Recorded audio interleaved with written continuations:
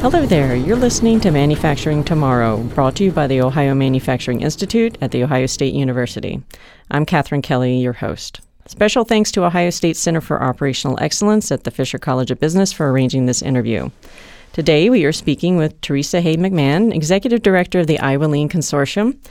Teresa is a leading authority on change management and organizational performance. She helps members of the Iowa Lean Consortium to increase their proficiency with lean tools and share best practices to improve their bottom line. Prior to ILC, Teresa was Deputy Director of the Iowa Department of Economic Development. She served as Performance Results Director for the Iowa Department of Management and has held several positions at the state's Department of Natural Resources. She received her Juris Doctorate at the Catholic University of America Columbus School of Law and a BS in Business Administration at Creighton University's Heider College of Business. Teresa, welcome to the show. Thank you very much. It's a pleasure to be here. What should our listeners know about the Iowa Lean Consortium? How was it formed? What's its mission?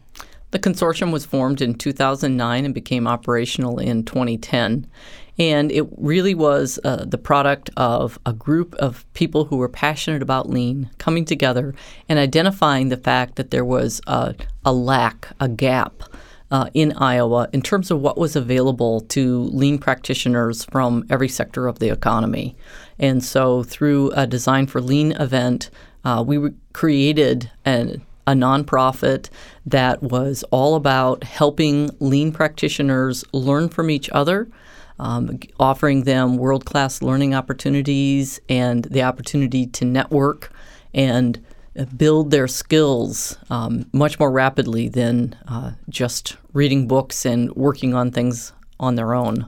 And the members run the gamut from government to industry, correct? Yes, they do. Every sector. We have construction companies, IT firms, hospitals and clinics, everything imaginable. And how does that member-driven approach work for the members being able to fulfill their needs? I mean, is it a quicker approach to the solutions because they're in it together in many ways? Well, being a lean organization, to the extent possible, we want to have a pull system. And that's really the essence of our member-driven focus. So we are constantly asking our members, what is it that you're looking for? What are the topics that you want to get training on? What are the things that you're struggling with? Because we want to then provide them to help meet those needs with whatever it is that they need at the moment.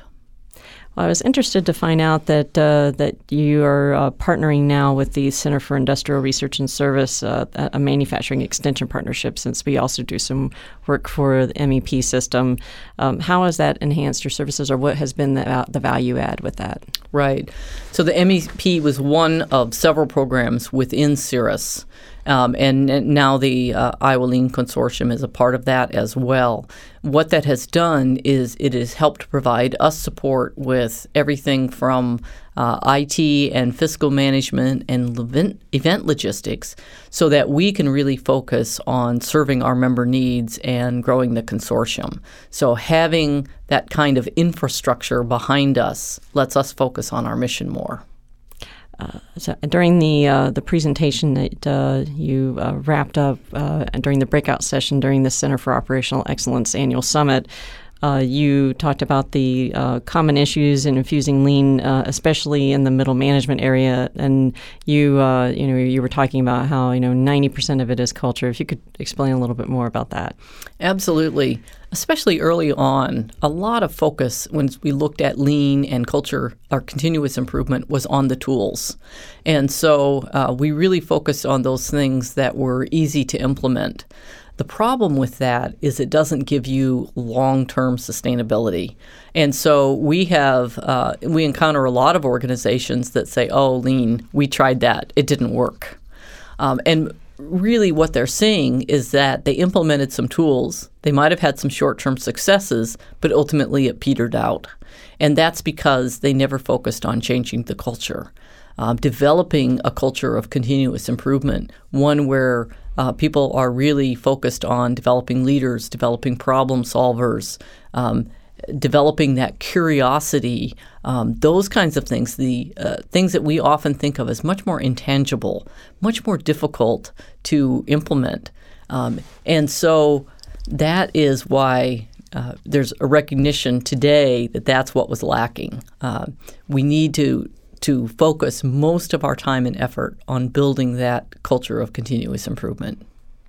When meeting with manufacturers, at least in my experience, they talk a lot about process. And in terms of your membership and what you've encountered, where do manufacturers fare in that spectrum of adopting lean and the continuous improvement practices?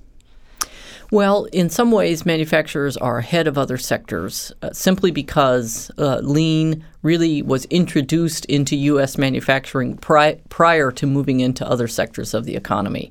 So from that standpoint, they have an advantage. Of course, we see a lot of that. That tended to be with our larger manufacturers in the United States. And so we have a lot of small and mid-sized manufacturers, some that may have initially grown up in someone's garage or backyard barn, and now they've become a manufacturing company and perhaps have not fully transitioned into developing processes and systems that are looking at how we can continually improve and do things better. That's where a lot of our challenge is. In terms of the adoption of lean, how do you have any good examples of companies that have really taken the bull by the horns, so to speak, and embraced it and have and the result has been some really positive changes? Well, absolutely. We have some long-term practitioners of lean that are members of the ILC, such as Vermeer Corporation, Vermeer Manufacturing, Pella Corporation, HNI, a parent company of Hahn that many people are familiar with. They are long-term, highly successful practitioners.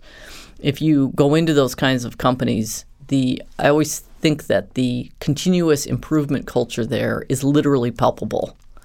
You can feel it from the front desk receptionist that greets you when you come in to the frontline workers that are out on the plant floor and every level in between. You go to report outs for process improvement events that have happened, and the president or the CEO of the company is sitting in the report outs, as are the senior vice presidents, the vice presidents.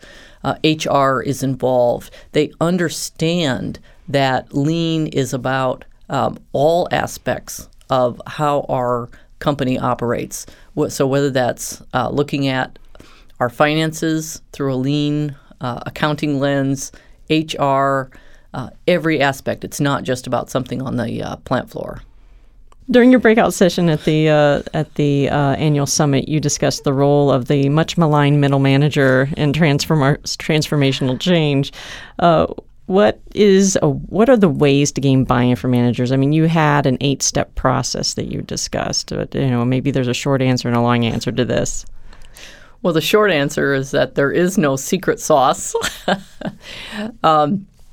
The long answer is that this is it is a continuous journey. So it is not something that is going to change overnight. Many of our organizations, we do have, particularly in those middle management ranks, we have long-time individuals that have come up in a very different culture. They're very comfortable with the way they do things. They're not interested in that change. So it's a combination of finding those individuals that are willing to make changes, ensuring that those who that might not be their first choice, but they understand what it is to be held accountable and they're willing to implement what it is they need to do, even if that's not their first choice. And sometimes, unfortunately, it's about making changes where the individuals are unwilling to change. But middle managers we can't assume that they're bad actors. They have many conflicting priorities. They have many sometimes conflicting direction. And so it's something that is a very challenging position. You talk about the guiding coalition, that is a way to try to, to create some movement with those managers that might be in that red zone where they're resistant to change? Yes, and so this is particularly helpful if you can have that executive sponsor. That can make a significant difference. Too often we do see an example where a senior leader says, go do this, and that's the end of their involvement. And that senior leader engagement and involvement makes a critical difference. So in the kind of guiding coalition that you mentioned, they can play a real role in helping to address that resistant middle manager. We face a particular challenge if we just assign the change to someone who is a lateral to that middle manager, or that might be viewed as at a lower level within the organization, and then we don't provide them any support or backup. So a guiding coalition involves that senior level and can help move the middle manager off the dime, so to speak. And you mentioned that really a lot of it is to make sure that the manager knows the why. Absolutely. Too often, edicts get handed down, and we provide the tools, but we don't provide that context. We don't provide the understanding. What is the connection to what I'm being told to do now to where this company's top priorities are, where our strategies or our goals are? And so helping managers know why they're being asked to make these changes. How do managers get stuck? I mean, are there some things? I mean, I know that when we think about this, we think about sweeping changes that are happening in the organization. But I mean, what are some examples that come to mind? About where they get stuck, and then how is it based on that? What are some good tips on how to reignite their engagement, or sometimes it might be just to initially spur their engagement when they may have been disengaged before. When we introduce a significant change, a real transformation, again, because we have not made clear what the role is, how things are going to change specifically for this individual, they can have a lot of fear of the unknown. They've been very comfortable in their role exactly as it was, and now they don't know where they're going to fit, or what they're going to do, or even if they're going to have a job. And so the natural tendency is to just say no. Even if they don't say that out loud, they show it by not taking the actions that you need them to take. Again, helping make that connection, helping create the clarity of what their role is in this change. What is specifically the problem that we're trying to solve? Why does it matter to all of us? And what is it going to do for us? What's that post-solution vision? So that, again, they understand the bigger picture. They understand why their particular actions are critical. And then giving them both the skills and the time to make those changes. And that's what you talk about in terms of the, even though this may sound too warm and fuzzy, but the concept of psychological safety. Absolutely. It's not something that we used to pay any attention to, right? People were just expected to come into work and do what they were told. And it really, we didn't pay a lot of attention to whether there was fear generated in the workplace, those kinds of things. So taking a very different approach to where we create an environment, it's safe to ask questions, it's safe to raise problems, dissents, things like that. So it sounds like that's the approach that you're taking with the Iowa Lean Consortium, is to develop exactly the kind of environment that the members are learning to engage in their own organizations, correct? Absolutely.